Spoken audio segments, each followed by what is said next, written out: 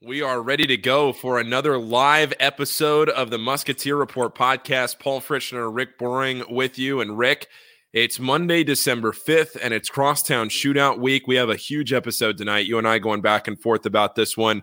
We had talked about getting some people on for this show, but with the UC football coaching hire going on right now, the whole UC world is a little distracted from what's going on right now, at least on a Monday, that you and I are gonna give this one all we got. Yeah. There were a couple of people that I had talked to about coming on the show, and then obviously UC announces that they're hiring Louisville's football coach, and I go, I get it. It's probably not the right night for you, but unfortunately, I'm leaving for Pullman, Washington at 7 a.m. So we kind of have to do this now. We will try to probably maybe do like a Twitter Spaces, or maybe we'll do the infamous Zoom call and see where that goes. Maybe like Friday night or something the night before, just for the sickos that want to be degenerates and talk about the game with us. But we wanted to do something more formal, get a real podcast out for the listeners and give it some shelf life. So that's what this will be. Yep. So anybody that's listening right now in a podcast form, we are taking questions. So if you're watching it, you can ask questions, especially if you're watching on YouTube or Facebook. I say this every time we go live. Ask us the questions on YouTube or Facebook. We'll pop them up here on the screen. And if you're listening on a podcast, we'll make sure we read off the questions so that way we can everybody can be on the same page. Rick, is there anything that we want to plug here with your website before we get started? No, I mean, there is a 50% off deal going on right now. It's 50% off the annual subscription price. So if you are interested in signing up, or if you're not aware that we have a website, go to musketeerreport.com. We have a premium message board, and should be some recruiting information coming out soon. I've been gathering some stuff on that front. It's been a bit quiet since signing day and all of that. So we'll dive back into the recruiting stuff here over the next couple of weeks, and obviously all the coverage of the current team. All right, well, let's get right into it. So we're going to start with West Virginia. We'll spend some time talking about that, and then we'll get into the shootout in the second half of the show whenever we finish up with West Virginia. And like we said, if you have any questions or anything, let us know. But Xavier on Saturday gets a huge win over West Virginia, 84-74. Musketeers were losing at the half. They were losing by 7 at the half, but Xavier comes back to win it in the end, win it by 10 too, which – in convincing fashion, the Musketeers really put their stamp on this game at the end. The defense made some plays when they had to. West Virginia finished 0 for their last 8 from the field, 1 for their last 12. They didn't make a field goal in the final 4 minutes of the game. So Xavier really made the adjustments necessary, it felt like, Rick, when the game was on the line and when they had to get a win in front of a crowd. It was a great crowd. I know you weren't there with the NKU game going on, but it was a great crowd. It was a really good environment. The officiating left a lot to be desired, and I thought it was funny when I saw the officials when I saw the list posted before the game. I thought, oh boy, we're in for a choppy. I commented to somebody right before the game. I said, we're in for a choppy one, and that's what it turned into. But remove the officiating and everything else from it. It was a great atmosphere. It was a great game. And it was one that Xavier really needed going into the conference season here in a week or so. It was a game that Xavier really needed to win for their resume. They got it done at home. And some big players made big plays when they had to. Sule Boom and Jack Nunge combined for 40. I thought Jerome Hunter played really well. I know he didn't necessarily fill it up in the stat sheet, but Sean Miller, Jack Nunge, everybody was very complimentary of Jerome after the game, which is a huge step after what we saw out of Jerome in the second game of the season, where he was basically unplayable. So things are starting to move forward. And I tweeted this after the game, and before I turn it over to you, I thought this was really interesting. In Matt Norlander's article last week on CBS Sports, there was a part of a paragraph right toward the bottom of the article where Sean Miller talked about how, you had played Indiana, you had played Gonzaga, you had played Duke, and he said that it was a stupid schedule to be playing with this team so early in the year when you don't really know how all the pieces fit with a new coach and everything like that, but you just have to make it work. And now all of a sudden, you're playing these teams and you haven't gotten that win yet, and you're a good team, but you just have to hope that the guys don't get discouraged because they haven't actually gotten that win yet. And to their credit, they didn't. It was an experienced couple of guys that stepped up when they had to. Jerome, Jack, Sule, they've been around the block, and they got it done. Yeah, well, it was a big win, and let's face it, I mean, there you get down to probably about the 12 or so minute mark, maybe that under 12 media time out there in the second half, and things weren't exactly looking good. Xavier had yet to make their move. They had really been trailing the entire game, and like you said, you're kind of getting that feeling of they're right there, but they just can't get over the hump in these big games. And then I thought Souley Boum took over at that point. To me, I mean, there were other big plays. There were other guys who stepped up. I think Jerome Hunter is a really key point because defensively they were really good down the stretch, and Jerome Hunter had a lot to do with that, making the switch from Zach Freemantle to Jerome Hunter. But to me, Souley Boum was the guy. And I just can't say enough about what he's meant to this team and what a big pickup he was in the transfer portal. Sean Miller said after the game that he's exceeded my expectations. And he talked about, not only after the game, but also in his coach's show tonight, how Souley's ability to get fouled, and really just that ability in general, not necessarily as it pertains only to Souley, but anybody who has that ability to get fouled often, it translates to any level. And I mean, we've talked about that a lot with rebounding. Everyone always says rebounding is a skill that always translates. Fouling isn't, or drawing fouls and getting to the free throw line isn't one that we hear about as much, but I think it's a really good point and something that we should look at more going forward when we talk about the transfer portal and who you're looking to add and guys who are making that jump up from a lower mid-major conference to the Big East. I think this is a good lesson to learn and a good indicator that guys that can draw fouls, that they're going to have success. They're going to find ways to get points. And you look at what Souley Boum has done in the biggest games this year. He has 15 points and hits 3 threes against IU. He has 22 points, 6 assists, 2 turnovers against Florida. He had 23 points, was 12 of 12 at the free throw line against Duke. He was a little quieter against Gonzaga, only had 10 points in that game, and he had a pair of threes. And then against West Virginia, again, he turns it on late, leads the team down the stretch, knocks down all the free throws that he had. He was 11 of 14 at the line. He knocked down a pair of threes in this game, and he finishes with 23 points.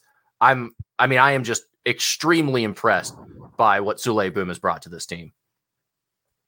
Yeah, I'm with you. And I saw, and I'm trying to find it right now, Bart Torvik had a graph of high major players and their free throw rate compared to their 3-point percentage. And Souley was just an outlier way on the other side of the graph. You saw everybody clumped up on one side. I'm going to try to find it and tweet it out.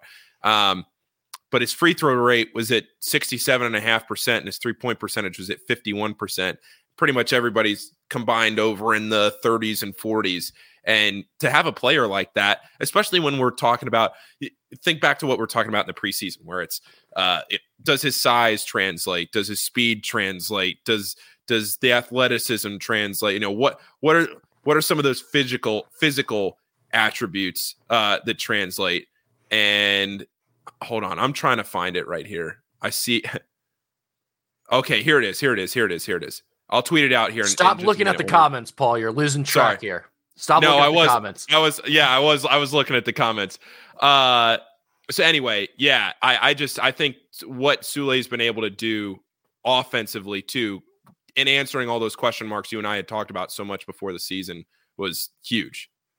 Yeah, Mark brings up a good point that Souley not only gets to the free throw line, but he makes the free throws. He shoots them at a really high rate. And this team is doing a pretty good job of that too. Colby Jones is shooting free throws really well and getting to the free throw line more. So I think that's really been a strength of this team. But one of the other things that occurred in this game, and Mark asked about it, he said, I know Zach did not play much in the second half against West Virginia. Was that due to going small, a poor play, or injury? And I thought this was pretty notable because we've talked about this a lot. The big lineup versus the small lineup. Playing Zach Freemantle and Jack Nunge together versus sliding Colby Jones down to that forward spot and bringing in an extra guard. Or in this game, down the stretch at times, Jerome Hunter was playing that forward spot and did a very good job defensively and even had a nice tip in and just played well overall. Was a solid piece in there that they were able to rely upon, which hasn't always been the case with Jerome. But to Mark's question about what happened and why was that, it was really about Zach Freemantle's struggles, quite honestly. He had issues on the defensive end. He turned the ball over a couple of times and made some mistakes. only 1 rebound in 20 minutes, 3 turnovers in 20 minutes. It was not a good game for Zach Freemantle. And when they went smaller and got him off of the floor, they were much better defensively. I don't know that that's always going to be the case. And if you listen to what Sean Miller has said, it hasn't been the case. They've been better defensively with the two bigs both playing. But going back to last year, even, he's talked about how the numbers bared it out, that they were better with both bigs on the court together. So I think what we have at this point is it's going to be a game-to-game basis, whether or not the big lineup is working better or the smaller lineup is working better. And I think a lot of that is due to some inconsistent play from the guys involved. Zach Freemantle isn't all that consistent. There's going to be games where he's pushing a triple-double and he's filling up the stat sheet and he's scoring at will against opposing forwards. And then there's going to be games like the West Virginia game where he just doesn't have it. He doesn't seem to quite be in the flow defensively and locked in, and he's not giving you what you need. And then same thing goes for Jerome Hunter, obviously. He's been even more inconsistent in terms of having the off nights or the games where he seems unplayable. But when he plays like he did in this game, he does give you the physical makeup at that forward spot to guard multiple spots and be a pretty good defender and rebounder potentially. So I think that's kind of how we have to look at it now, is it's a game-to-game basis, whether or not you're going to be more successful with that bigger lineup or the smaller lineup. I don't know that we can just say there's a set pattern here and go, yeah, they need to go smaller more often because that's a better look for them, or vice versa. Great Charles Bronson made a great observation, I thought, and he and I were talking after the game, and he sent me a text and he said, I was rewatching the second half of the game, and these are some of the things that I don't notice when I'm standing there behind the basket getting ready to think about what I'm going to say before I throw t-shirts to the crowd. And he was talking about how in the second half, it seemed like Xavier was more willing to let Zach or Jack, the post players, go more on an island to let the perimeter guys step out and defend the line, the 3-point line more easily.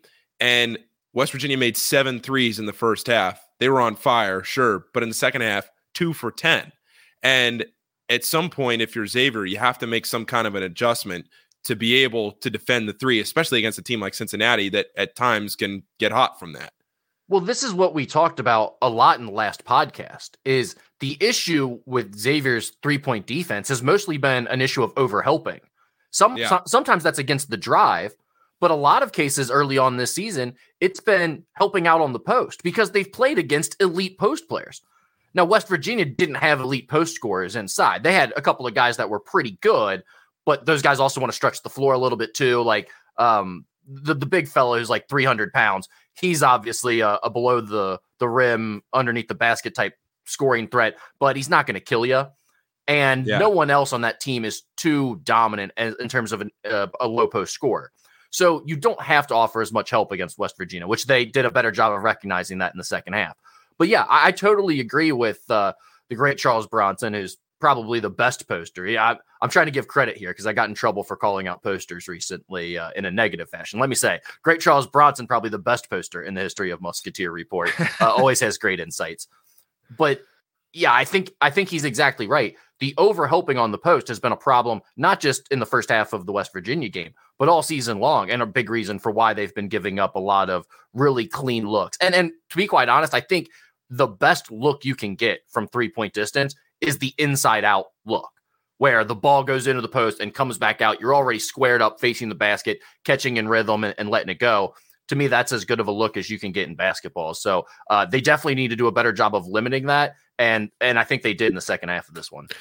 So I guess to follow up on that, is that something that you see that can be a more consistent thing for Xavier, or was that just like a one-off in this game because Jimmy Bell wasn't Drew Timme? It's partially that, but yes, it's something that they are going to get better at. And it's more of a recognition thing. There are certain times where it's like, yeah, we want to dig down on the post. We want to offer some help, but you've also got to get a feel for it and a rhythm for it of like, okay, when he's at this point in his dribble, that's when I recover to my man and I get home. So we don't give up a wide open 3. And again, part of that is you can do that much easier, be in 2 places at once, so to speak, as a defender, if you're Colby Jones or if you're Desmond Claude and you're 6'5" and you're long and you're athletic. Part of the issue Xavier has is Adam Kunkel physically isn't able to do that as easily. Even if he's doing the right thing and being in the right spots, him recovering out to a shooter just isn't changing their shot enough because he's not as long and athletic, isn't as quick, and he can't contest in the same way a bigger, more premium defender can.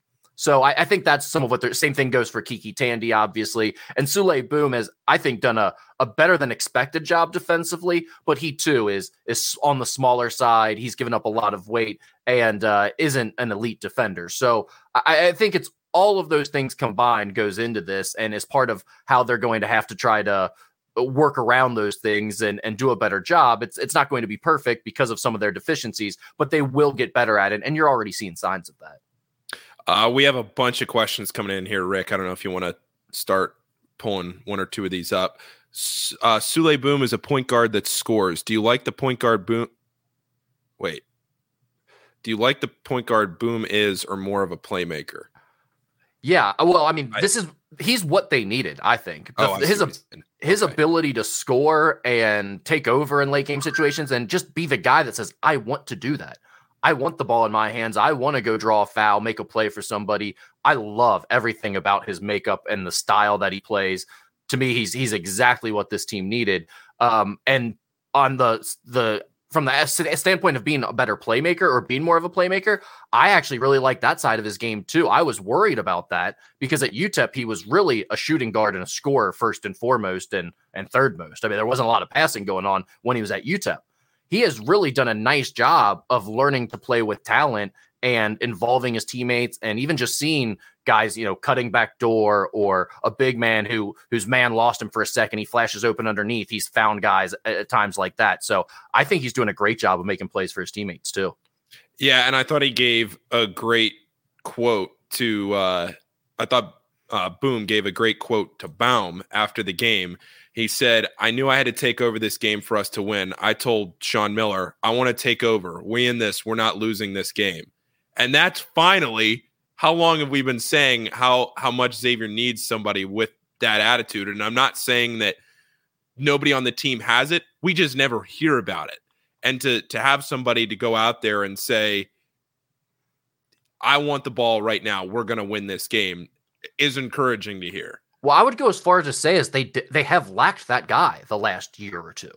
I mean, at times Paul Scruggs has tried to fill that role, but it wasn't natural for him. And also the inability to be able to step back and rely on his 3-point shot, I think in those scenarios made it easier to defend a guy like him. Souley's ability to knock down the three consistently and stick a dagger in your heart, but also the second you get off balance or you're a step late, he's going to get into your body and draw a foul on you and get to the free throw line. He is great in those situations for those reasons, and he's been a lot of fun to watch. I can't say enough good things about him. He has totally been better than I expected in pretty much every way. Okay, so Troy wants to know, do you foresee any future use of the zone that we saw in Portland? X has been floating with foul trouble disaster in bigger games, and lack of depth doesn't give them great options when stars sit. If I'm being honest, I just don't think Sean Miller's going to believe in his own defense. I don't really get that vibe either. Yeah, I don't think it's like a wrong instinct to talk about that, Troy, or think, oh, maybe that'd be a good look for them. But I think, and to be fair, I think if you don't practice a zone and you don't trust it, and it's not like part of who you are, it's hard to really be good at it and rely upon it in important moments. And the thing you see coaches who don't really trust a zone do all the time is they play a zone for a few possessions, they give up an open three, or they give up an offensive rebound for a stick back, and then immediately they're like, get out of it, we're never playing it again. And they lose all faith in it because of one tiny sample size of they didn't do what they were supposed to do. But again, one, you're going to give up some things in a zone that you don't necessarily give up in your man-to-man. And two, if you don't really use it enough and give it a chance to work and learn where you're supposed to be and where your teammates are going to be around you and get a feel for it, you're not going to be good at it. It's just like your man-to-man, but they believe in the man-to-man and they give that enough of a chance to work. So I'm not being critical or anything. I'm just saying that's what I see as a general rule for coaches and how they feel about zone defenses. And I think Sean Miller probably falls in the camp of he doesn't trust it. He doesn't believe in it. So Will you see it occasionally? Maybe, but I don't think it's going to be something that they rely on. I think he's going to ingrain into them that they're going to get better at the pack line man-to-man. Yeah, absolutely. Ben wants to know, do you keep up with the snow globe? This is a kind of an interesting topic because I saw this come up when I was getting slandered everywhere on the internet this week. I don't understand the idea of like Brian Snow left and now there's like no connection to him and we're never going to hear from him again. He went to an actual coaching staff where he knows like for real what's going on with all types of recruitments and other stuff. And I text him daily. Like I've never gotten more information from Brian Snow than I have since he joined Penn State's coaching staff. No, that's unfair. I'm doxing him now. I shouldn't be doing that. But in all seriousness, like yes, I keep up with Brian Snow. It's not like he has died, and it's not like he cut off all communications with 24/7 or Musketeer Report. So Snow is doing well. He is a good friend, and we talk all the time. Bob wants to know, how does the captain compare to the great Charles? Well, that's a great point. It's like a yin and a yang. You well, can't have no, one that's not. no, Don't do that. The captain doesn't post on my board. Captain is a quiet reader. He is just a social media guy. He does not provide anything to the board.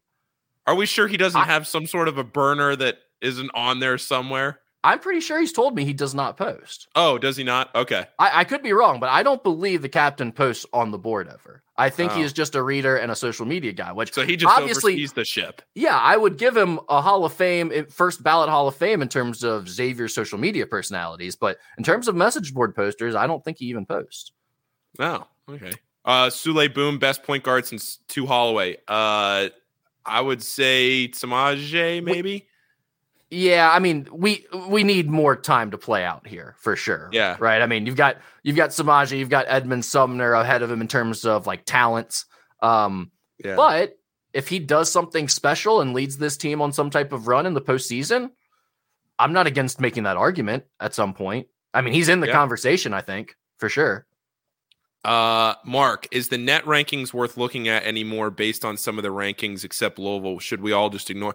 No. The problem is that the NCAA just released it on December 5th and not on January 20th when it would have been more relevant. Well, but okay, yes, that you're right. It will get better. It works out the kinks as it goes. But if you've got a system that ends up with like Sam Houston State is number 7 or any of the other ridiculous irregularities that have been pointed out, is it a good system? Because like KenPom doesn't have those things going on. KenPom's rankings make sense right now. And I understand it's because they're using some of like last year's rankings baked in right now, but why don't we just use I actually agree with Mark here. Why don't we just use KenPom? Because it already makes sense. We don't need to wait 6 weeks for KenPom to make sense. It makes sense now. Why don't we just use that? Why the net? I don't get why you have a system that is so off base and so ridiculous, even this early. Well, I guess it goes back to making both parties happy, because this is the same person that's also saying that we shouldn't see college football rankings until November, right, or December, and that the preseason rankings affect too much of who's the person. What do you mean? I just mean like in general. I'm not saying like Mark. I'm just saying like the general person that would argue that we shouldn't have the AP poll in week 1 that has Oregon ranked as number 3 when they're or whatever. You get the point that I'm making, where it's like this could work. It's just that now all of a sudden you see Sam Houston State at number 10 and you're thinking, okay, well, this is just irrelevant, where like on March 1st, it works out.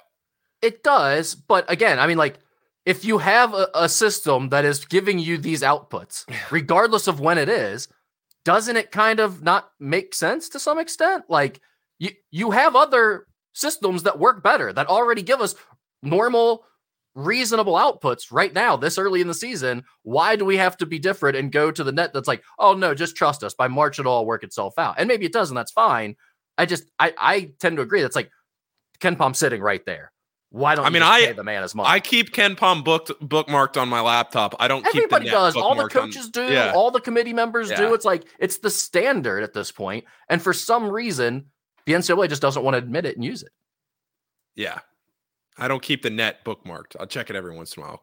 Samaje was pretty damn. Yeah, agreed, Ben. Yeah, he was really good. He was pretty good. But it was also just such a different team, right? Like, I mean, Samaje was that team. You take him off that team, and that team already had a lot of issues, but you take him off that team, and that team is horrendous. But it also meant he had to do everything, so it's like his role and his numbers are going to be totally different from Souley Boum playing with 2 first-team All Big East preseason selections and Colby Jones and Jack Nunge, right? Yeah. Pete, we are going to get to a UC preview here. I see Pete asking about a snake draft of UC and X players for this year's game. We will do that here in a little bit when we preview. Oh, that's good. Yeah, we'll do that. D and Ed were pretty damn good too. Yeah. I mean, I think I'm ready to put Souley ahead of D at this point already. Yeah. If I'm being honest. Yeah. Cap watches in the dark of night. Sure. See, I told you, Cap has posted about 10 times. He is not a poster on the message board. All right. Low-key would like to hear your guys' thoughts on the net. What players from Xavier do you see getting drafted or getting a shot on an NBA team after this season? Colby Jones, obviously. Yeah, Colby and Jack probably gets on a summer league team, I would think. Yeah, that's what I was going to say. Jack will get a look. Yeah. I'm not sure if anybody else at this point, after this season especially, I don't know that we're talking about anybody else. Yeah. Abolish the net, bring back the BCS. And is there a Rick and Chad podcast? There's not. I haven't done a podcast with Chad in a couple years, so no Sam Houston slander will be tolerated. All right, let's wrap up this West Virginia preview so we can recap so we can talk about the Crosstown Shootout preview. I think there were 2 guys that I want to talk about that came off the bench in this game, played a lot of minutes. Desmond Claude plays 17 minutes, and Jerome Hunter, we talked about a little bit already, played 16 minutes off the bench. That's been a conversation with Sean Miller throughout the early part of the season, developing some bench strength, getting more out of that. I think we're getting to the part where Desmond Claude is getting there, where he's ready to give you something. The one thing that I just love about his game that we've seen each of the last 2 games is his transition passing. Those advanced passes he makes up the floor. He had one to Nunge early in the second half of the West Virginia game, and I love watching this guy pass. He really sees the floor well, and he just throws bullets into traffic. Yeah, I agree. It's just, I don't know. I just think that when we were talking about that, Rick, and we were talking about like what Xavier can get, what kind of depth can they get, what kind of production can they get, and you start seeing that, you start to be a lot more encouraged, I would think. Yeah, well, and the other part about his play is that his 3-point shot is not what I would call good, and he's not going to shoot a lot of them, but he looks confident shooting them. He's 3 for 9 on the season right now, I believe, and a big one in this game with like 15:40 to play or something like that. I think it brought them back within 1 possession at the time. And, he's hit 3s against Florida. He's hit a 3 against Duke. It's not like he's been sneaking them in against the Southeastern Louisianas of the world. Like he's made important shots in big games. So I think he has confidence with his jumper. And now all of a sudden you get into a situation looking forward where it's like, I thought he was going to be a non-shooter, and you were really going to have to put some guys around him. But I think he's going to be a threat, if nothing else, capable going forward. And you had like a Trey Green at the point guard spot, play those 2 guys alongside each other with like a Cam Kraft next to him. All of a sudden you have a really prolific perimeter offensive threat there in your backcourt with those guys. And obviously a couple more guys you can bring off the bench with Reed Ducharme and Dalen Swain and getting all those future names. But I think the way Desmond Claude is starting to develop and you're starting to see signs is pretty exciting. What that means, not only for this team, but going forward for the future. Yeah, no doubt. I've been very impressed with Desmond's and just his physical attributes too. He gets in the game and he doesn't look out of place. Sometimes you see freshmen get in the game and they just seem really out of place because whether they're small or they're not as athletic yet or whatever it might be, they just don't look like they belong. But to me, whenever Desmond gets in the game, he looks like he belongs. He also looks exactly like Colby. So sometimes when he gets into the game and I have to do a quick double take, I'm like, oh wait, who is that down there? Well, they're like, Colby is stronger and a little thicker, but they are almost identical size-wise. when you see them out on that's the what I court mean. together. Desmond has like almost the same body type. So I would also say that probably bodes well for his physical development, because if you end up looking like Colby Jones, that's a pretty good thing. Yeah, agreed. Mark said, I thought Kraft was going to pick up his shooting after Southeast Louisiana, but he seems afraid in bigger games to take the open look. I noticed that too, and it's been something that's kind of shocked me, Mark. The fact that Cam Kraft would play 5 minutes in this game, and by the way, be trusted defensively to stay on the floor against Eric Stevenson for 5 minutes, and I think did an okay job from what I could tell. That's the bigger shock to me, is that they would leave him out there for 5 minutes without him taking a single shot and basically just trust him to play defense. So I think the Southeast Louisiana game was good for both he and Claude to build confidence and play through a few mistakes, because you're not in a one possession game where you're like, oh, we can't have him out there right now. Yeah. And that probably gave the coaching staff a little more trust in these guys too. But I am surprised right now by Cam Kraft seeming conscience on the offensive end, where he just doesn't want to pull the trigger and let it go from deep, because like he has always been an uber confident player. That's who he's been his entire career. So I'm anxious to see the point where he starts letting it fly from three a little bit more often. And granted, he's not playing a lot, but even just the fact that he's on the floor for 5 minutes, I'm surprised that he didn't get a single shot up. Yeah. Rick, any Room Raider would destroy you guys right now, spice up your backgrounds. So to be fair, that's a great point. To be fair, I'm sitting in the corner of my basement now where I have this like little makeshift studio set up. So after I started doing the Rebound Rundown a few weeks ago, usually when you and I do these podcasts, I'd come down here, I'd set up a table, I'd do everything, and then I'd take it down right after. But because I'm down here recording every night now, I've got this little setup here in the last couple of weeks. So I don't have anything behind me. So if anybody wants to sponsor this corner and this corner, thank you. I'm willing. I have all of this real estate, and if it has to be, and I have to zoom out a little bit, I got more real estate. I got more. Yes. Exactly right, Paul. I mean, what do you want from us, Ben? We're just trying to provide you. I throw up a freaking blue light in the background because I care so much about this content. But like, look, just come on and sponsor us if you're worried about how bare our backgrounds are. I got plenty of room. Yeah, I'll put up a giant banner with all the just like it's remember when UC made the Big 12 wallpaper background for their announcement for Big 12 and they didn't get in? Make me one of those. I'll put one of those repeating logos up. Yeah, I mean, I know I got a big head, but we got plenty of space back here. We're good. Just slide a little my way. Do you think anyone? No, we can talk about that another time. No one's transferring out at the semester.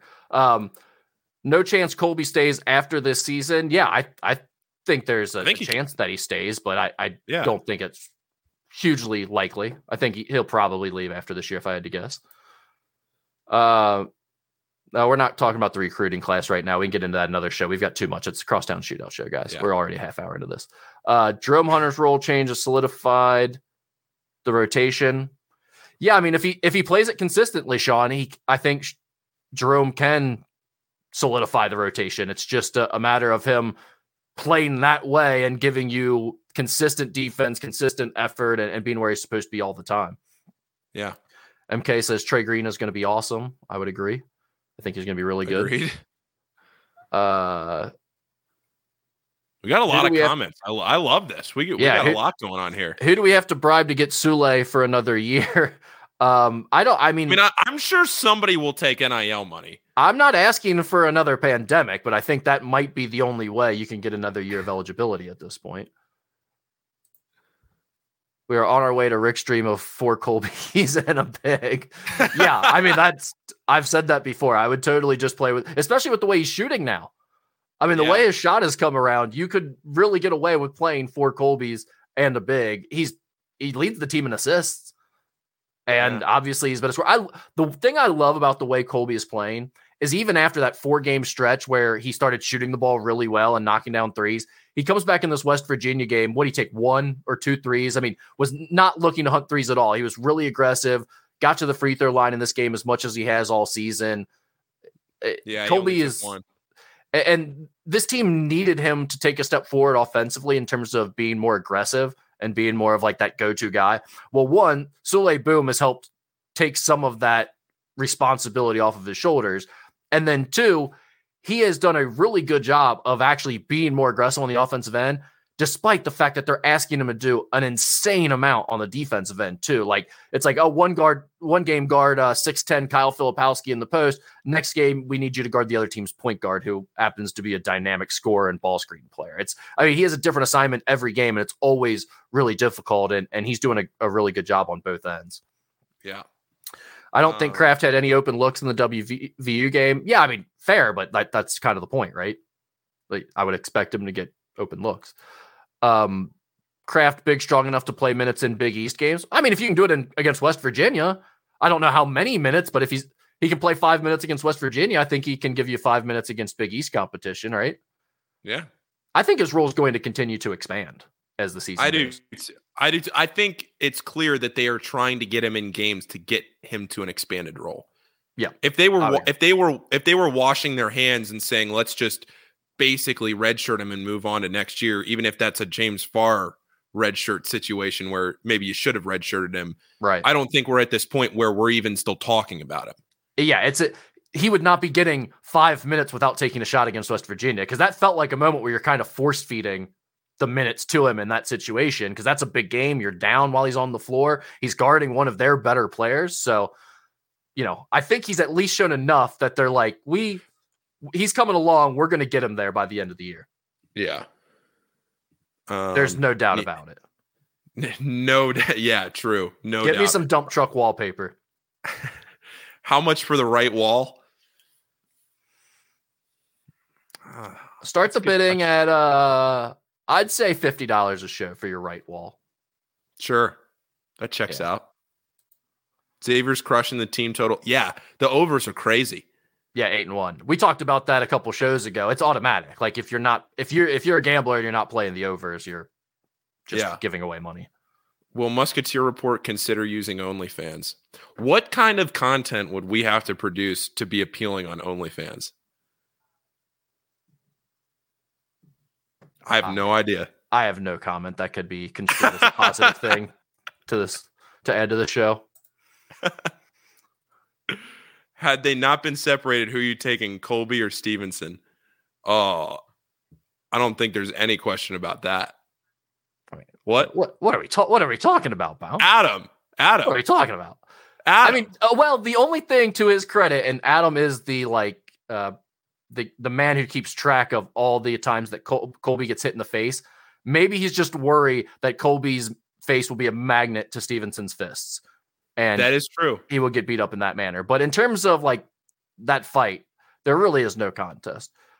Also, I had everybody and a lot of people in the replies coming at me for that angle of the video that I put out with I don't know if you saw that with the scrum after the game. Yeah, where he put his and I was like, pointed in Colby's I didn't face. say it was a good video. I just put out the video and said, here was my angle of it. Oh, they didn't like the quality of your video? Well, yeah, Beans came in the reply and was like, hey, we need better video here, Paul. And I was like, to be honest, I was panicking. I didn't even see it happen. Like, I just lucked out. I was just taking a video of the crowd to end the game, and I just lucked out that it happened on the camera. But yeah, I didn't really get a great angle of it.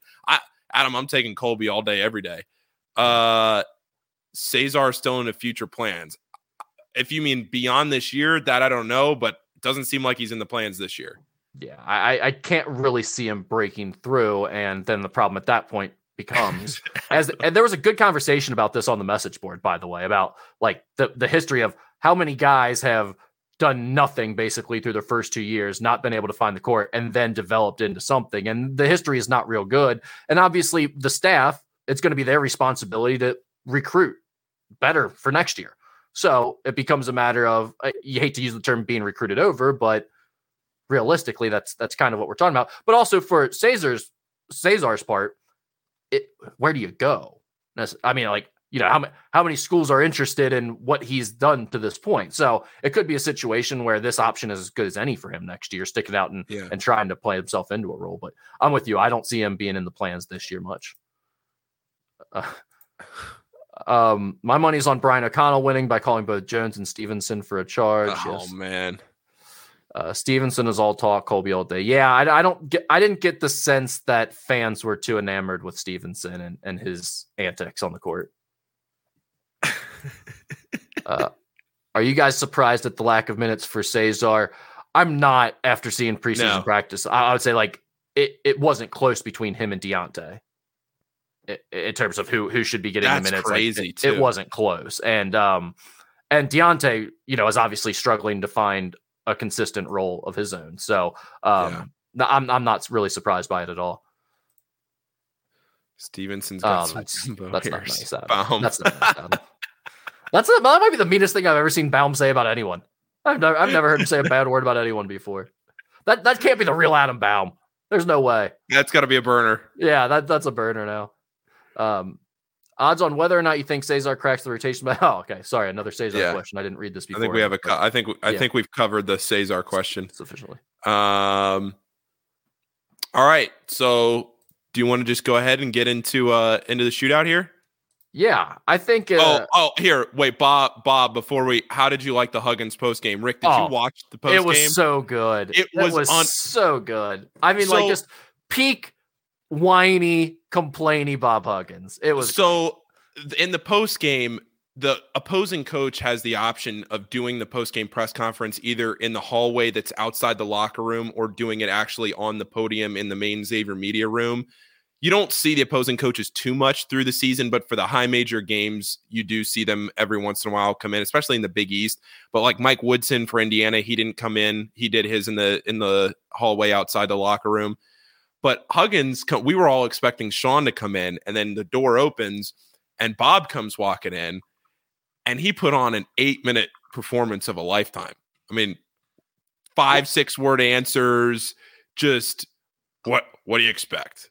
I love someone asked, like, how do you get better at stopping straight line drives? And he goes, you don't give up straight line drives. Yeah, you don't know. I was 6'3", fat, slow, white guy. Stay in front of him. I don't understand it. It's like, that's the worst Bob Huggins impression of all time, but it was just so good. I also loved the part where he said something to the effect of like, oh, we've worked on ball screen coverage for the last 3 days. Thought we were getting better at it. Obviously we're not. Okay, thanks, Bob.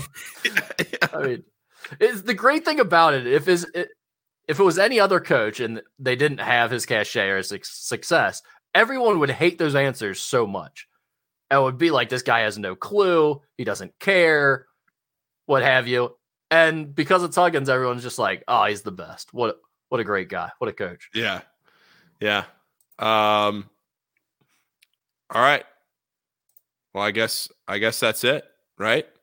It's going to be a good presser when they talk over the person asking the first. Yeah.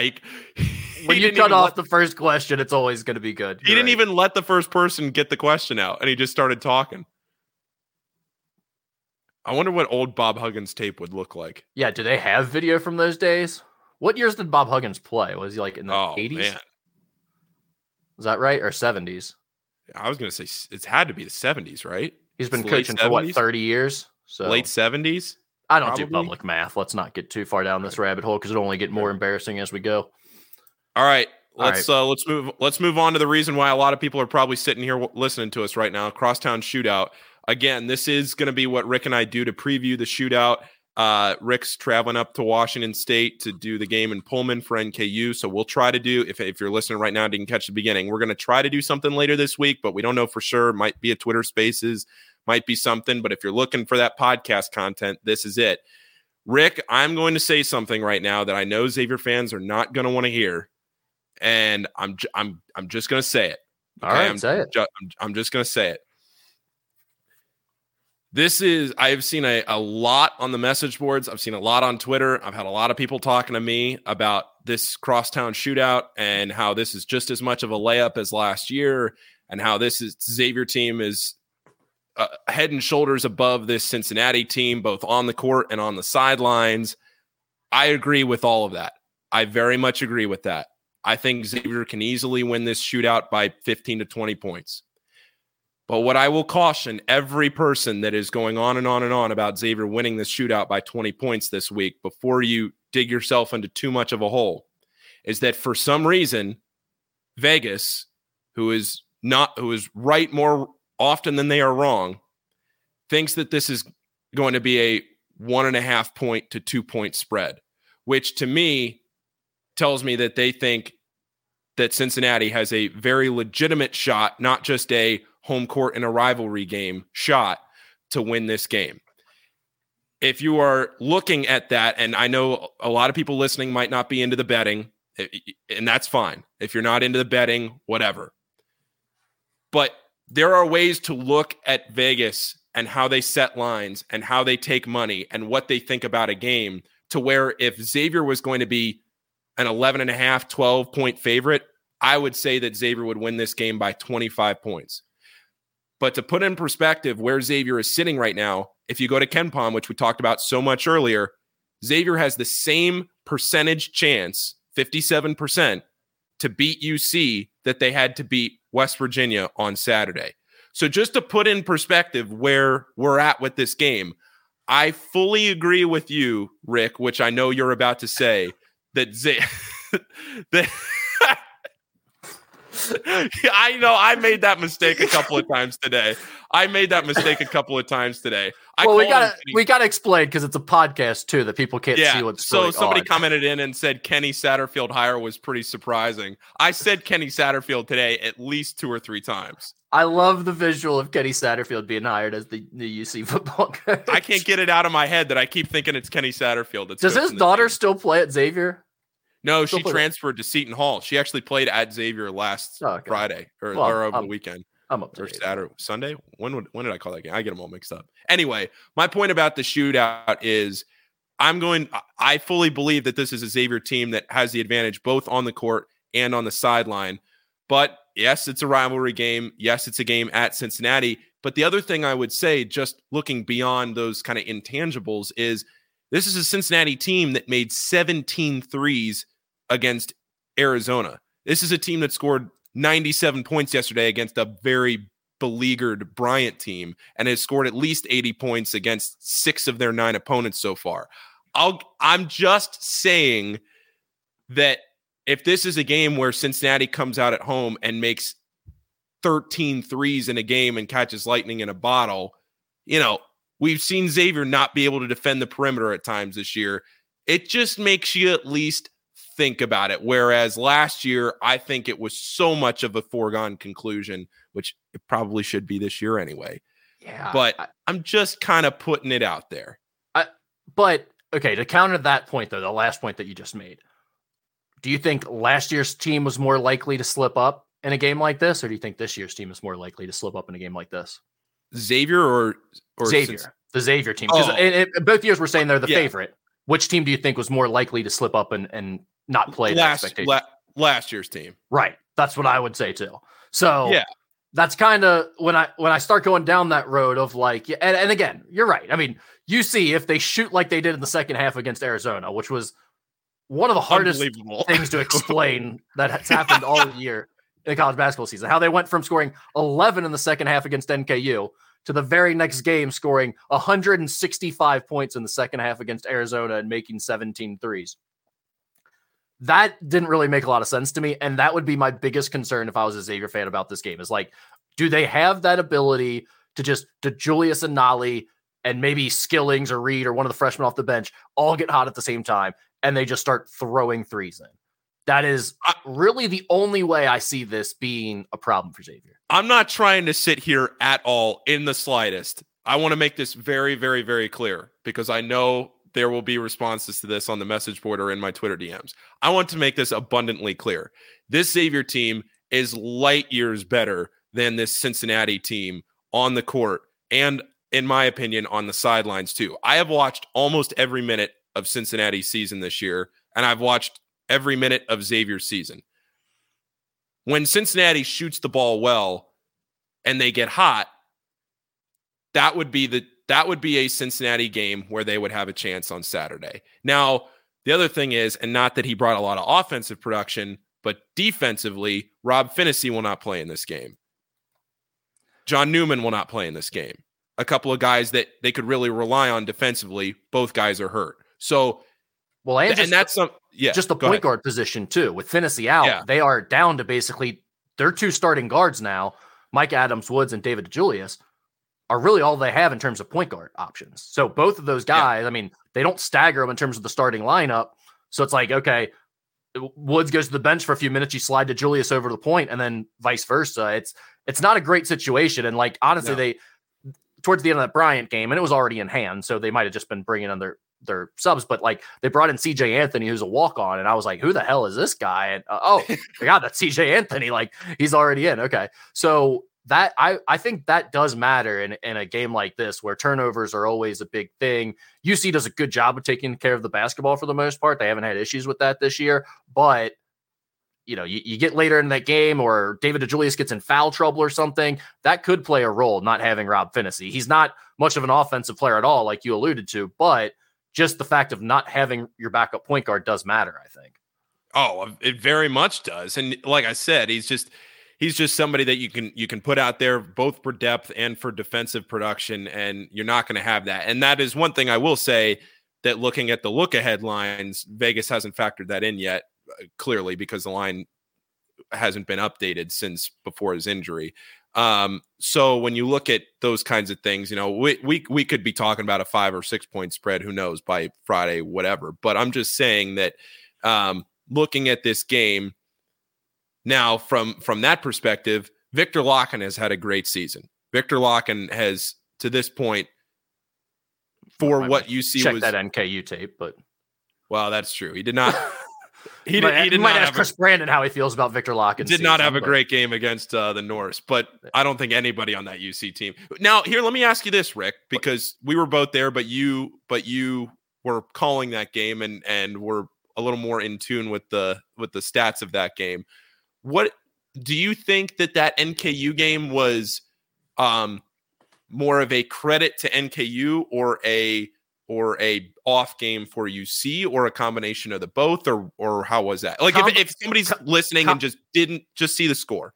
Yeah, combination of the two for certain. I'm not going to act like UC put their best foot forward and NKU was just so dominant that they couldn't handle it. But there was a perfect storm there to some extent. When UC is at their best on the offensive end, as we've talked about, they're getting Nolley and DeJulius knocking down shots. And what both of those guys like to do is play in isolation some, but also play off of ball screens. And NKU within that matchup zone, you're not playing one-on-one. You're playing 1-on-3 to 5 guys at all times because they're all kind of watching the ball and there to help, and ball screens don't really work very well against it. So I've seen that a lot against really dynamic guards who come in and want to play off ball screens. They just don't do much against that matchup zone oftentimes. And if you are able to take away DeJulius's ability to get shots and Nolley's not on fire from the outside, UC's offense is nothing. Like they have nothing to rely on, nothing to go to at that point. None of the other guys are going to step up. Jeremiah Davenport is not the type of guy you want to rely on as your go-to scorer in that situation. He's had a bad year. Yeah, he's shooting the ball terribly, not just from three, but from inside the arc too. He's shooting like 30% overall. So he is not a guy you want to rely on. It has to be one of those two guys. And against that matchup zone, those two guys were always going to struggle because of how they like to get their points and the way that zone works. And then, you know, they obviously didn't play very well on top of that. So I think it was a combination of both. When you talked about Viktor Lakhin, he's a threat on the offensive glass. And in the right matchup where he's not playing against someone who is either much more athletic or much stronger than him, then he can have some success one-on-one offensively in the post. But if he gets up against a guy who's really athletic or really physically strong, he tends to shy away from that and struggle to do much. So I don't worry about him too much against Jack Nunge, although he will score some points. Jack isn't like the most physical guy. He's not going to beat you up too much. So I think that'll be a decent matchup, but you're definitely going to lean heavily in favor of Jack Nunge. I mean, we can kind of go down the starters for UC and sort of compare that before we necessarily do a draft, because I don't know how closely everyone's followed their non-conference schedule. They haven't played many interesting games aside from the Maui tournament. No, so it is funny. It is funny looking at Viktor Lakhin. If you go to KenPom and you click on like comparable players, you know, or players that are having comparable seasons, and Nate Watson is right at the top of the list for his 2020 season. No, that's not a bad comparison. Take Nate Watson, right? Yeah. All right. So UC's starters, you got Mike Adams-Woods at point guard, 6'3", 180. David DeJulius, 6', 200 at the 2 guard. Landers Nolley, the transfer from Memphis, 6'7", 200 at the 3. Then you go Jeremiah Davenport, 6'7", 215 at the 4, and Victor Locken, 6'11", 240 at the center position. They really, off the bench, they have zero front court talent after Victor Locken. In fact, the guy that they brought in, Kalua Zikpe, that they were playing earlier in the year, they've basically completely benched, and they just burned a red shirt of the freshman Sage Tolentino from Hamilton just this past Sunday against Bryant because Zekpe's been that bad. So I mean, they have like literally nothing. Odio Guama is basically their backup big man, and he's a total zero on offense, as you saw last year. Daniel Skillings, the freshman, Xavier recruited him a little bit from the Philly area. He's the most dangerous guy off the bench for them, in my opinion. And he's averaging like 6 points a game, 4.5 rebounds, playing about 15 minutes a game off the bench. He's got big time potential long-term. I don't know if he's quite ready for a game like this, and he definitely hasn't been a consistent threat for them, but it seems like there's always someone who steps up in the shootout that's kind of an unexpected hero. A lot of times we look to seniors for that, but in UC's case this year, I think Daniel Skillings is probably the most likely guy, I would think. Yeah, Dan Skillings has only made more than 1 3 in one game this year. It was against Bryant on Sunday, and that was the only game he scored in double figures either. He had 14. But you're right, Rick. I think Skillings has shown a lot this year, and Landers Nolley has just been up and down. I mean, if you look at how he's played, he scores 33 points against Arizona, was 9 for 14 from 3 in that game. And then the next night against Ohio State, he scores 2 points and goes 0 for 3 from 3. Yeah, the thing about him is it seems like he's kind of just off in his own world to some extent. I don't mean that like as a shot, but it's like it's kind of disconnected from what's going on with the rest of the team. It's like he's going to take his shots. They're going to be threes. He's going to do some ISO stuff. He doesn't really need you to call a lot of plays for him. He doesn't need his teammates to get him involved. He's just going to do his own thing. And like if he's making shots that day, he can be tough to deal with. But if not, he really provides almost nothing else, it feels like, for them. You just don't really notice him that much. So I think that's been kind of their problem to some extent, is like one of their best players just seems disengaged in those days where he doesn't really score. And, like you said, it's been pretty inconsistent for him. So yeah. I mentioned for them, I think Daniel Skillings is that guy that'll be the unexpected hero potentially. Who would that guy be for Xavier, in your opinion, if you're looking for one? For Xavier, so are we saying unexpected where because the UC fan answer to this question is Sule Boom, who's a transfer that's never played in this game, that all of a sudden UC fans are like, who is this guy? We've never seen this guy before. But to you and me, don't you think Sule Boom's expected? Like he's been Xavier's most consistent guy in big games. Yeah. But I'm just saying when he scores 25 points in this game, we're going to wake up on Sunday morning and go, who's this? Who's this transfer that they got? Who's this guy? 25 points? Conference He's USA? Like 5'5". Who's this guy? Yeah. Conference USA? UTEP? You're right. Sule Boom? That will happen. But he's probably going to have like 15 to 25 on them, I would assume. Yeah. That's if you're talking about I would say game script. You can't choose Sule, you can't choose Jack Nungy, and you can't choose Colby Jones, I would say, for this answer. Because those to me, those are the big three for Xavier at this point. All right. Hometown game? I'll go Kunkel. That would be my exact answer too. If a guy who's been around forever, this game means a lot to local guys, and Kunkel means a lot to Kunkel.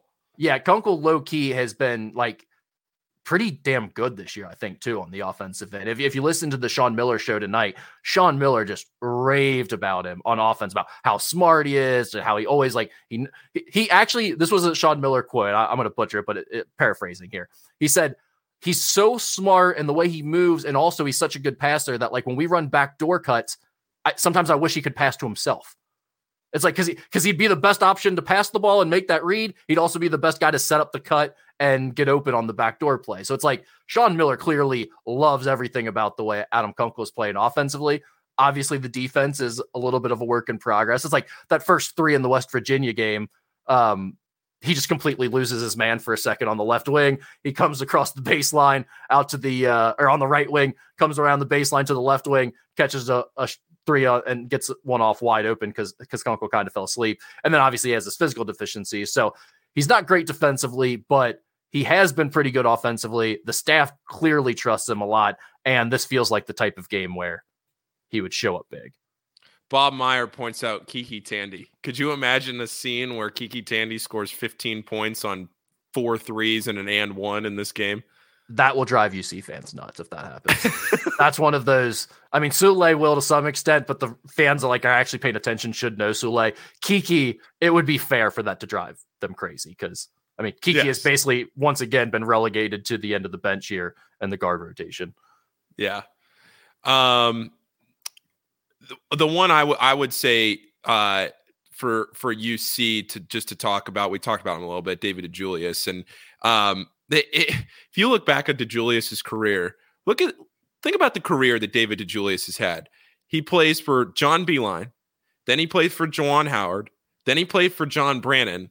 Now he's played for Wes Miller for 2 years. The guy's been all over the place in his career, and now he's finally, for the first time in 5 years, played for the same coach 2 years in a row.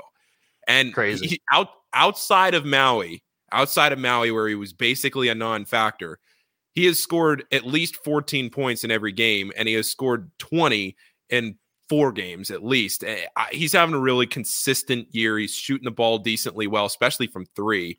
I'm not saying that he's surprising anybody. This is unrelated to what we were just talking about. I'm just saying that DeJulius is having a very nice, consistent, solid year for UC right now. Yeah, it's who he was last year, too. He has been their go-to guy and really sometimes their only source of offense, but definitely their main source of offense, basically for the entirety of the last season plus. I mean, he is on some nights all they really have to go to. And as a 6-foot guy who's an okay athlete, but not exceptionally athletic, that can be really tough when that's your only option because you put a bigger I mean, think about it. There's going to be times where Colby Jones will probably guard him in this game. That's a difficult matchup for a guy like him when Colby Jones is 6'5", or even Desmond Claude, who's really getting better on the defensive end. You've got a 6'5" long athletic guard guarding you and you're 6 foot tall. It's not easy. And he does a really good job for them, but he just needs more help and they don't really have it. I do want to say just real quick, if you haven't subscribed to the channel yet, just go make sure that you go down there and subscribe. Rick and I are going to do more of this live content through the season. So if you miss a tweet or miss a post about it, you'll see it if you're subscribed. Adam asks, what's the one matchup Xavier can exploit the most against UC? Now, here's what I will say, and we'll know the answer to this pretty quick. Can they exploit it the most? We talked about the post. If Victor Locken can't figure out what he's doing down low against Jack Nunge or Zach Fremantle, and they have nobody else to rely on defensively, they will eat up the low block. That would totally be my answer. I think it's going to be, one, Jack Nunge is just better than Victor Locken, and Victor Locken's not very good defensively. And 2, Xavier's made it such a point this year to punish teams when they have an advantage or even when they don't all the time, to really make a concerted effort to get those high-low actions, get the ball into Jack, get the ball into Zach in position where they can do something with it. And this UC team gives you all types of opportunities to do just that. So to me, that's it. It's Jack Nunge versus Victor Locken, but you could say the same thing for Zach and Jeremiah Davenport at times too, if they get him in the right position.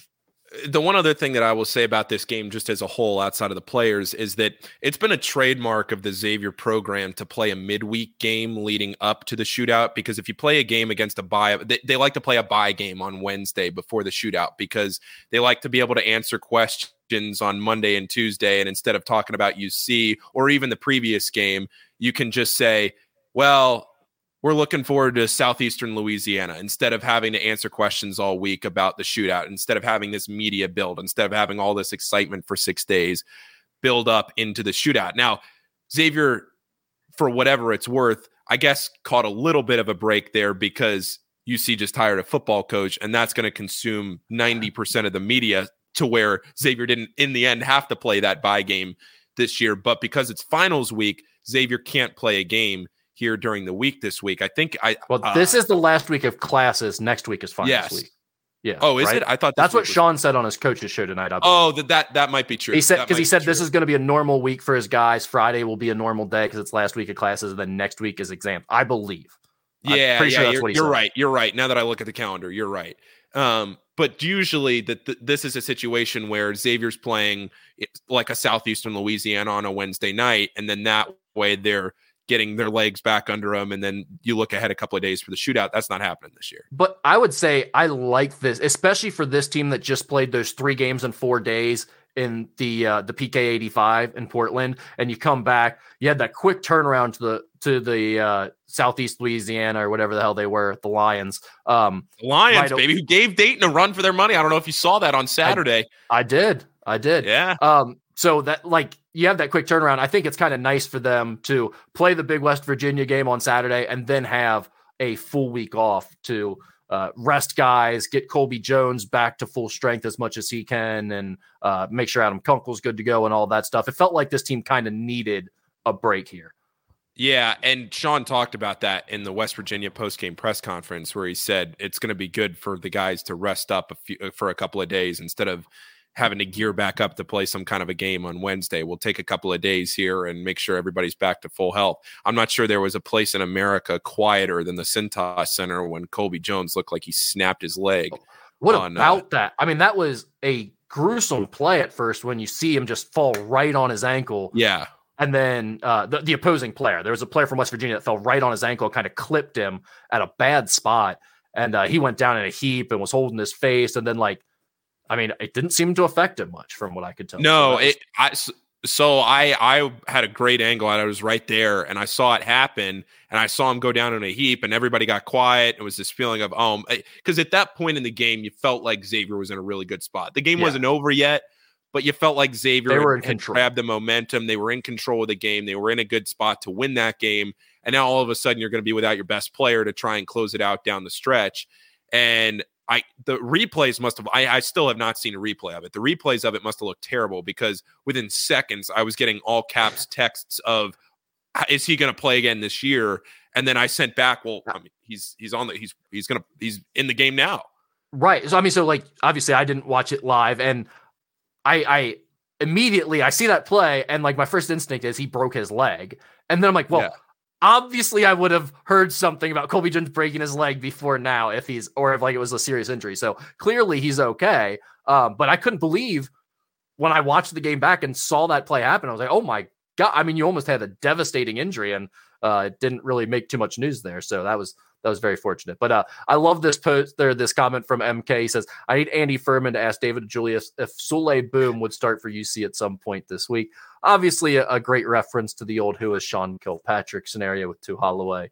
That was just great stuff. Andy Furman, one of the all-time greats here locally. What is Andy doing now? He is actually writing articles for Link NKY, which was the River City News, and now, but he's been writing articles on all these one of the one of the articles he wrote was on the guy who does the PA for NKU. And it's been Brady? A lot of not Brady does ESPN Plus broadcasts, the actual PA in arena. I see. For NKU games. Yeah. But anyway, it's just been a lot of local around town type interviews and spotlights. He did something on Mo Egger recently. So that's what he's doing now. I don't think he has a radio show. He does a lot of work with the Point Arc down in Covington with adults who have disabilities and stuff like that. So I know a lot of his work is tied up in charity stuff now, but Andy Furman is truly one of a kind. Over under 2 technicals in the Crosstown shootout this year, also from MK. I'm gonna say under. I'm gonna go with the standard offsetting technicals at some point. I almost feel like these two teams will overcompensate because there isn't really any hatred, I don't think, between these. That's groups what I mean. I just don't feel like beefs. Yeah. And there hasn't been much of a rivalry in this game recently to where it's oh, yeah, look back to last year when things, it's there's nothing really there to look at. I think these guys are going to sometimes when you have that where you feel like there's no real animosity and there's not a lot of fire to the game and one team's kind of heavily favored, I think maybe you'll get players overcompensating a little bit. So I'm going to go with someone mouths off and they point at each other and it's a double technical or something. It's a total nothing burger, but you'll get a double technical. So it'll hit and push on that 2 technical number. And a total nothing burger. I mean, God, what are we doing here? Also, Kiki and Zach Fremantle can be the first 2 Xavier players ever to beat UC 4 times in a row. Xavier's never won 4 straight shootouts. So Ben asks, how is Les Miller doing as a coach this season? Is he drawing up nice sets, a tricky defense? Cincinnati's defense ranks 96th in KenPom right now. It's been a struggle for them. The offense ranks 55th, but again, you have these like weird outlier performances where they shoot the hell out of the ball and score 96 points against Arizona in a game that they were never really close in, and they've poured it on. Yeah, that was the weirdest. I don't mean to cut you off, but I am going to cut you off for a second because you made a great point. That Arizona game, you and I watched that game. Yes, we very much watched that game. We watched that game. UC scored 97 points in that game, I think. 97 points? Was that the final total? They lost. Yeah, no, 93 points. Okay. 93 points. Yeah. They scored 93 points in that game. They were never in it. Never. Like if anybody's listening and didn't watch at 11:30 on a weekday night to watch UC play in Maui, they scored 93 points and never had a shot to win that game. They were down by 18 with like 81 seconds left, and maybe somebody off the bench, Josh Reed or somebody, might have banged a couple of threes there toward the end, Rick. That were costly for some more than others. Yeah. So, well, you just look at their standout offensive performances that have put that number at 55. You've got 98 points against Chaminade, who's not a Division I program. You've got 87 against Eastern Kentucky, who plays 150 possessions a game. They played 76 possessions in that game. They just go up and down there. What Eastern Kentucky wears shirts that says the most entertaining 40 minutes in sports on their warm-ups because they like full court press and all that. So look at the last comment, Rick. We'll get to Kevin in a minute. Who's talking more about Kenny Satterfield. Go ahead. But go ahead about Eastern Kentucky. You get the Arizona game, 93 points. You've got they scored 81 against Louisville, which we all know about Louisville this year, 86 against NJIT, and 97 against Bryant. I'm not saying you should just like not count any of that, but in the few games they've played that have mattered, I don't know where you look at the NKU game, you look at the Ohio State game, their offense couldn't get anything going. So I guess my overall point is I don't know if I even believe they're a top 55 offense in the country, even though that's what their KenPom number says. I don't think they're great there. And what you've gotten out of Wes in terms of his philosophies, defensively, something they've done that I just don't understand at all is they've been full court pressing, like a 3/4 court press, where they don't really try to trap you or turn you over. They force almost no turnovers. And yet they give up layups out of it all the time, or really easy post feeds to where a big man goes one-on-one deep in the post against Victor Locken on a duck-in and scores against him. I think Xavier's going to eat that alive. Xavier's been great in transition. They've been great at passing the ball up the floor, attacking with a purpose, and they've been great at first look is get the ball inside on a duck into one of their bigs. That is like everything that UC has been giving up defensively. So, in terms of that and offensively, no, I have not been very impressed with what Wes Miller draws up. It's a lot of David Julius and Landers Nolly just trying to do their own thing. So that hopefully that answers your question, Ben. I guess I would say I'm not too enamored with Wes Miller at this point. Any danger of UC playing zone most of the game and we're cold shooting? Well, one, I haven't really seen them play much zone, period. But two, even if they do that, I think they'd have a really difficult time keeping Xavier off the offensive boards. So, yeah, I guess it's a possibility. It could be an issue, but I wouldn't worry too much about that. All right, where do you want to go after this, Paul? We need to do a draft. We promised a couple people we would do a draft of the roster. We've also got more questions here. You tell me, what do you want to do here? You see any questions you like? You want to go? Draft? We covered. No, let's do the draft here. Let's do the draft. How do we want to do this here? So we're going to go snake draft back and forth. Okay. Well, we don't even really need to do that. We can kind of just do a consensus between us and decide between the two rosters, all of them in one pool. If we were going to pick teams, how far do you get? Okay. But we can pick against each other. Maybe it makes it easier and it'll be more honest. All right. You go. You get first pick of the draft. Who are you going to go with here? Colby. All right. I would take Jack Nunge number 2. Okay. I will take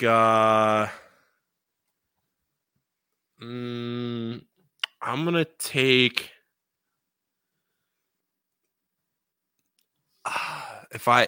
Am I building out a team or am I picking the best players? I would say let's just pick best players. Let's not worry about how they fit together. Okay, then I'll take the Julius. Damn. I had a feeling that was where you're gonna go.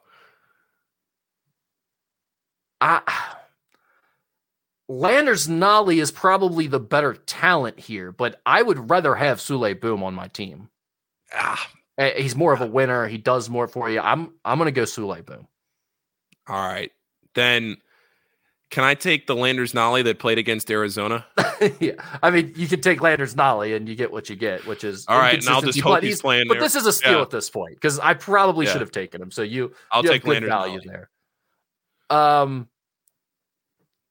And see, now here's where you start taking the Xavier people, and this becomes a depth issue for UC. You really just get a run on Xavier guys at this point. That's what I mean. Yeah. That's what I mean. I mean, I probably go Adam Kunkel next, and then you go Freemantle. Yep, that's what I was gonna do. Yeah. Can we just like play a game of Uno here and just know exactly how this is gonna play out? Yeah, it's Kunkel, then Freemantle. I mean, I don't know that I go back to UC yet. Do you go to Locke in there? Probably. You probably go to Locke in there before you go to. I would probably go to Locke over because this is basically Locken or Jerome. I'd go. No, I would go. Well, yeah, maybe. I would go Locken. I think this pick is Locken or Jerome, and you're probably taking Locken there. Right? I think it's Locken, but then I don't go Jerome. I think I go Desmond Claude next. I don't want Mike Adams Woods. No offense to him or his family. I'll take Jerome. I don't. Yeah, I mean, so yeah. At that point, you know what, you can kind of do whatever you want with the rest of the roster. Poor Jeremiah Davenport too. He's having a rough year. Yeah, I mean, I just don't think it's hard to win with him on the floor. I think he's not very good defensively. He can't shoot. He kills you offensively because he takes way too many shots and he's very low percentage shooter. Yeah, I don't know. We've got what did Marcus Walters tweet? We've got thoughts on Marcus Walters' latest tweet. Did he tweet breaking news? Here, I'll pull it up right now. Marcus Walters. Marcus has been a little quiet lately. He's been kind of waiting, working the phones, working the sources. Marcus Walters tweets Cincinnati head coach Wes Miller on facing Xavier this weekend in the Crosstown Shootout. Xavier's a good team this year. Bob Nunge is arguably the best player in the Big East. High praise for the walk-on.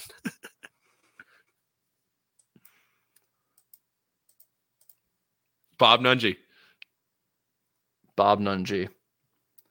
All right. I guess we got a few more questions to get to here. Hopefully that draft was suffice for it was good enough for what you guys wanted there. Jerome, I mean, Hunter, it's just go ahead. I think the point after drafting those guys is like you kind of see Xavier has the best two players.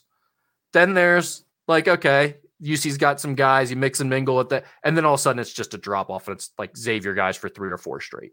Yeah. I mean, UC has lack of depth and lack of high-end talent, which isn't a great combination. Nope. People forget that Kenny Satterfield was a McDonald's All-American. How many other? Not a lot. How many times am I going to make that? A lot. I got it wrong a lot today. Are you worried about this being Xavier's true first road game? Not really.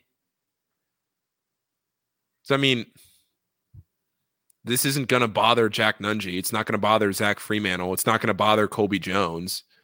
It's not going to bother Adam Kunkel. Yeah. And now I will say this Xavier team, nobody was on that team back in 18 that played the last time that this game was at UC full. Because the last time it was at UC was in COVID. 20 for the COVID year when they couldn't, when UC caught just them's the breaks, you know, with the lack of a crowd there. So it definitely matters. Like home court advantage is a huge deal in college basketball, especially in this game. I wouldn't say it doesn't matter, but In terms of being too worried about it, I don't know. Like Xavier played pretty well away from home at the PK 85. That's not the same as a true road game, but I would have more concerns if it was like, oh, the way they played didn't travel at all with them to Portland. It's like, no, they're pretty much the same team there as they were at the Cintas Center, I would say, for the most part. Yeah.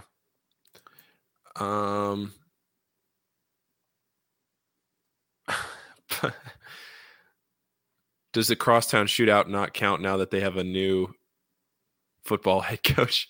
Xavier's PA guy is great. Xavier's PA. Herb Bauer is great, by the way. Xavier's awesome. PA guy. Herb Bauer. Do you have a Herb Bauer impression? Can you do a Herb Bauer? 3-point field goal. 3-point field goal number 24. Yeah. Oh yeah. No, it's gotta be number 32, Darnell Williams of Xavier. Yeah. Herb Bauer's legend.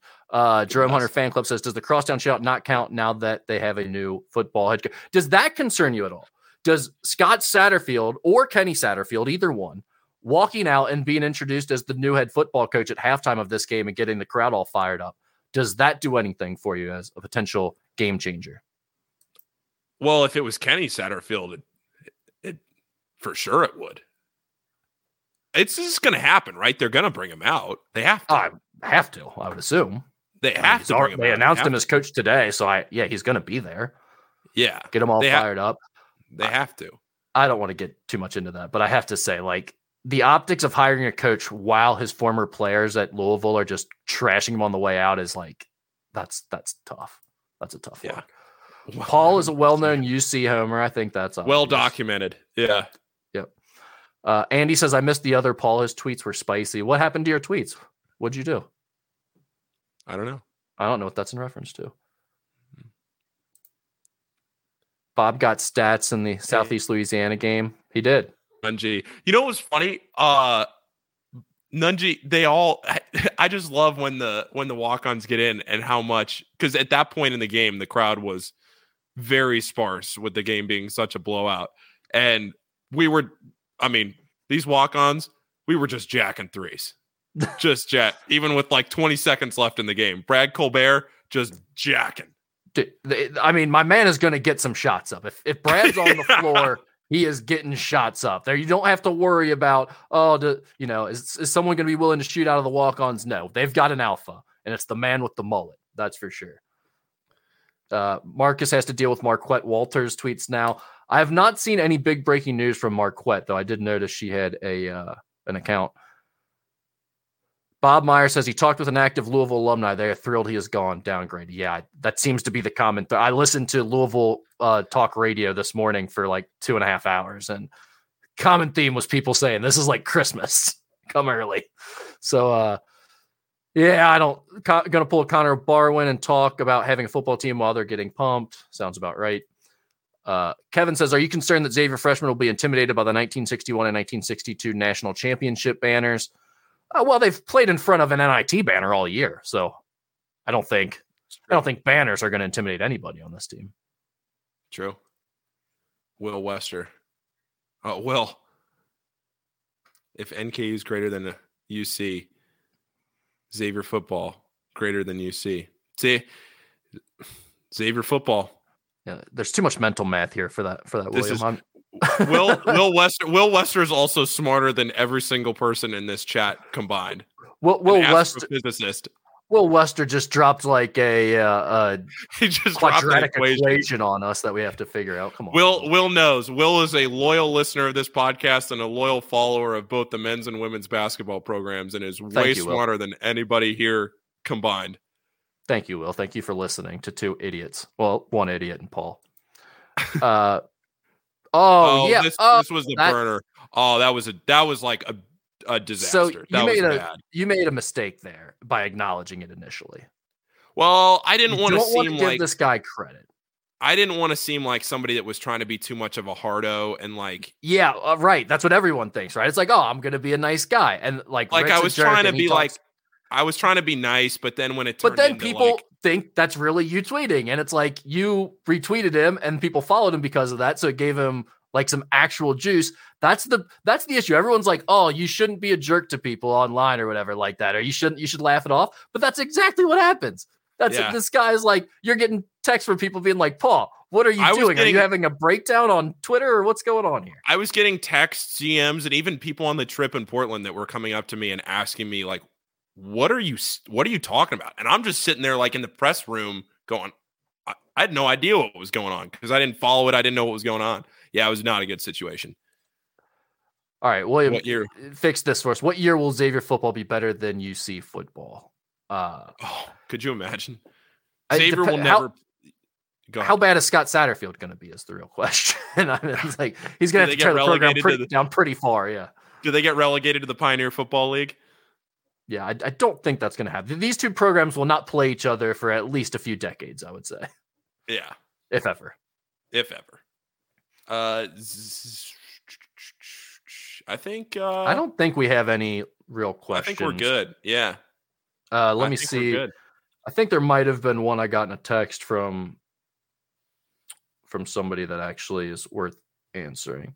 Okay, this is a good one. This kind of goes back to the West Virginia game, but we can close on this because it's actually a good question. Okay.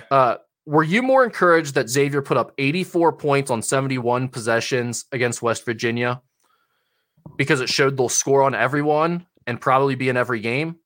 Or were you more impressed that X gave up only 74 points on 71 possessions because it signaled the potential for improvement on that end?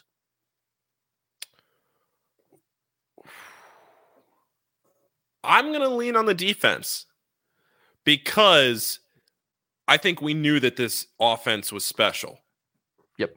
Because I don't think that there is any question when I always go back to, can this team just flat out outscore another team if they have to?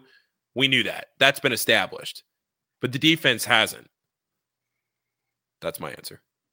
I totally agree. It was like, yeah, this definitely shows that the offense is legit against a good team and they had that firepower to win a game and all of that.